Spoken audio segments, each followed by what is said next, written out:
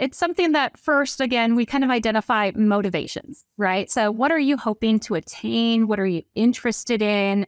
And for us, we're really fortunate that we have a great undergrad research program that helps expose students pretty early on in their academic career into that type of experience so that they can identify if the world of research is something that they're even interested in.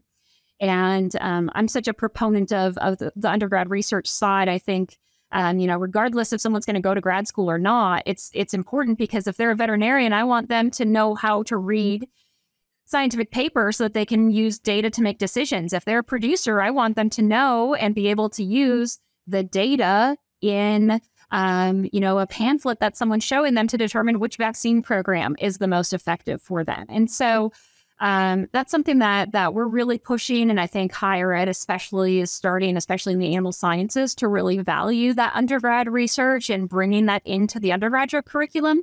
That's a great place for us to start, is getting those students involved in some type of undergraduate research experience so they can start to see, is this something that I might be interested in? Because there will be plenty of students that start that process and go, this is not for me.